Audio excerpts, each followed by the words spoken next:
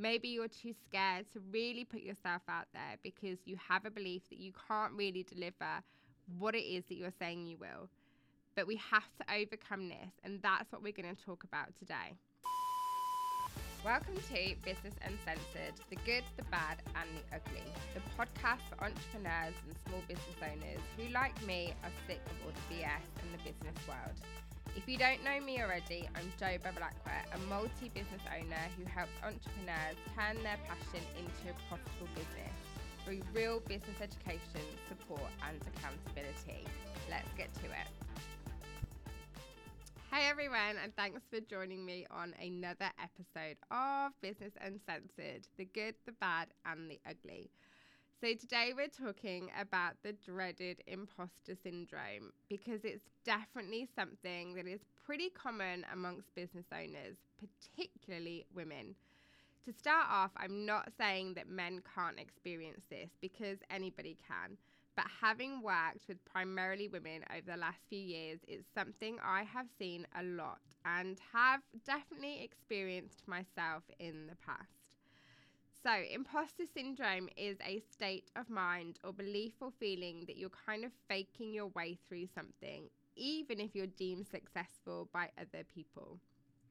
So you could have the most successful business ever and be making a ton of money, but still believe that you're not good enough or that you've just been faking your way through your journey. It's like you believe that you don't really know what you're talking about. But if this were true, how would you have had so much success so far? An example might be maybe you just started your business or you've been in business for a little while, but you're too worried to promote yourself or talk about what you do because you feel that you're not as experienced or as knowledgeable as your competitors. Maybe you're too scared to really put yourself out there because you have a belief that you can't really deliver what it is that you're saying you will. But we have to overcome this, and that's what we're going to talk about today. Like I said, I've mostly seen it within women, but when imposter syndrome first became a thing years and years ago, it was more commonly amongst high-achieving women. However, it can definitely be seen with anyone now, regardless of their work background, skill level, or social status, which is why I think it's pretty important to talk about today. So let's start by looking at some characteristics or signs of imposter syndrome. Some of the most common signs are you're unable to look at your competence, intelligence, and skills realistically. You base your success off external factors. You often criticize your own skills and performance. You fear that you can't or won't live up to certain standards or expectations. You're an overachiever and probably always have been. You sabotage your own success. You tend to be doubtful of yourself and your intelligence. And you set unrealistic goals and feel like a failure when you don't achieve them. These are just some of the most common characteristics of imposter syndrome, but it can actually be broken down into 5 different types. And these are the perfectionist. So this type of imposter syndrome is basically the belief that unless you do something absolutely perfectly, you could still be doing better. So you feel like an imposter or a fake because the perfectionist in you makes you feel that you're not as good as others might think. If you're a perfectionist, you probably set extremely high standards for yourself to meet and ridiculously high goals to achieve. And if you don't succeed, you feel like a failure and start to doubt yourself. You might also feel like a bit of a control freak and that you feel like you do absolutely everything yourself for it to be right. The perfectionist might find that they're never fully satisfied with their achievements because it's as if they could have done better. It's like they can never reach perfection. Number 2, the expert. This type is when you feel like an imposter because you don't know absolutely everything to do with a certain topic, or you haven't become an expert in that topic yet. So it's like you don't feel that you have the authority or the credibility because you don't know everything there is to know about it. They usually base their success and their worth off what they know and how much they know, with the thought that they will never know enough to be successful. Number 3, the natural genius. This type of imposter syndrome means you feel like a fake because you have a belief that you're not naturally intelligent. So you might feel it takes you so much longer to learn something than others, and believe that because of this, you're an imposter because you think you're not naturally smart. This person might believe that in order to be successful, they have to already be a genius in something. So they judge their success based on how easy something is for them rather than learning. It's like if they don't get something right the first time, then they're a fake. Number 4, the soloist. The soloist is a type of imposter syndrome that basically means you feel like an imposter because you've had to ask for help. So it might be that you feel such a need to do things on your own that if you actually need help, you discredit yourself and believe you're not intelligent or competent enough to do something. Number 5, the super person. This type is the belief that you have to be the absolute highest achiever or hardest worker to be successful. And if you're not at that level, then you're a fake. If this is you, you might constantly push yourself to work harder than everyone else around you and achieve the absolute most, which will probably result in burnout and have a negative effect on your mental health. This super person is probably driven by and obsessed with validation from others, and thinks that if they don't get this validation, then they're not good enough. Imposter syndrome is actually quite a broad term, so breaking it down into these 5 types might help you identify which one you resonate with and help you to find specific ways to overcome them. Imposter syndrome can really impact you in your business because it can really negatively affect your mental health. The constant feelings of anxiety or feeling that you're not good enough can really lead you to a dark place mentally.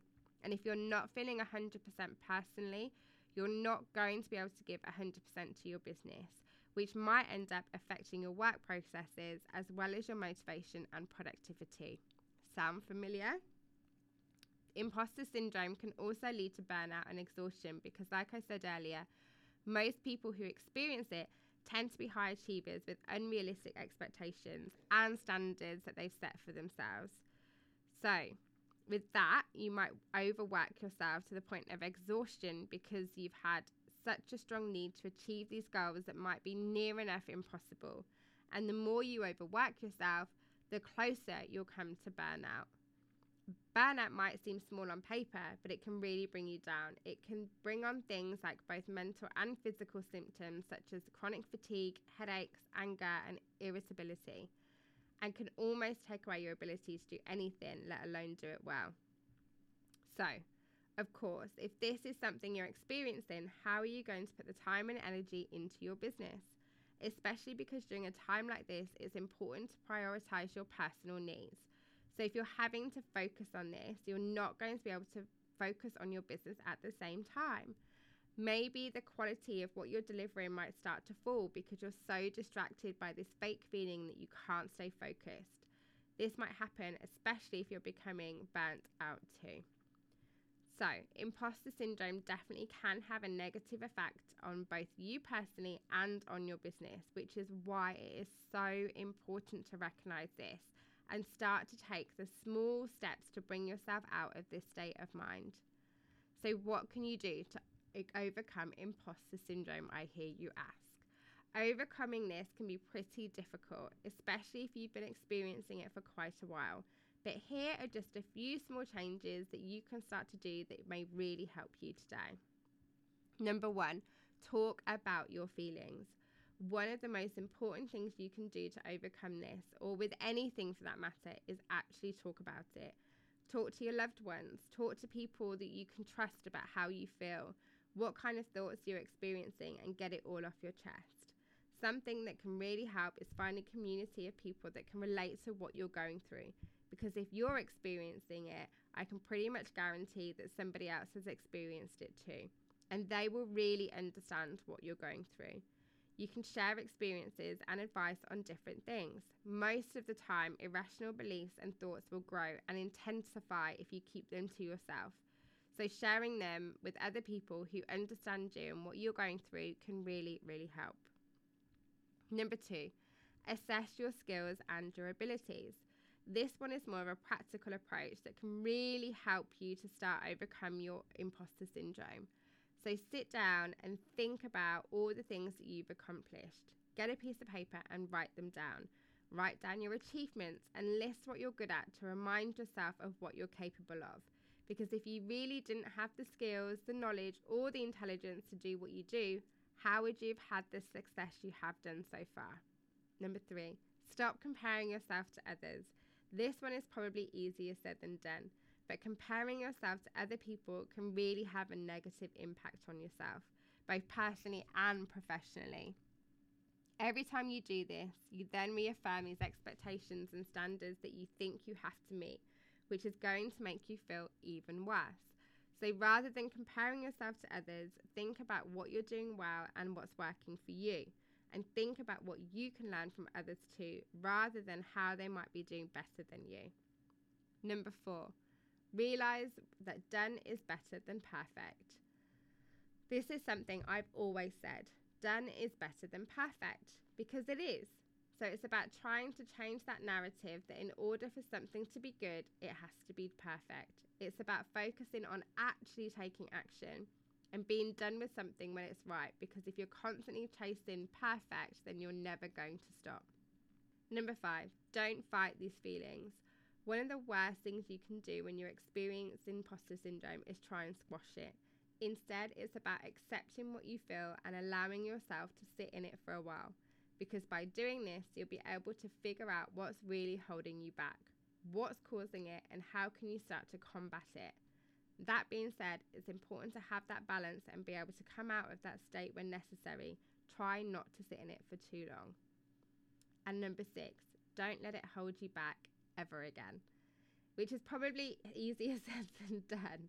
But by making these small changes, you can start to slowly overcome imposter syndrome and gain back that confidence in your ability. Eventually, you'll be in control of it and just keep pushing through.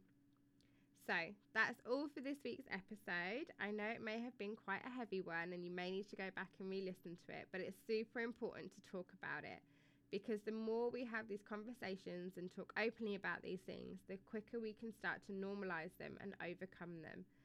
Please do reach out and let me know, have you experienced imposter syndrome? How has it affected you in your business? And what kind of things have you done to overcome it? I'd love to open up the conversation. And as usual, if you enjoy it, please rate and review the podcast and share it with your friends. All my social media links are in the show notes if you want to reach out, so please do. And hopefully I'll see you next week. Bye-bye.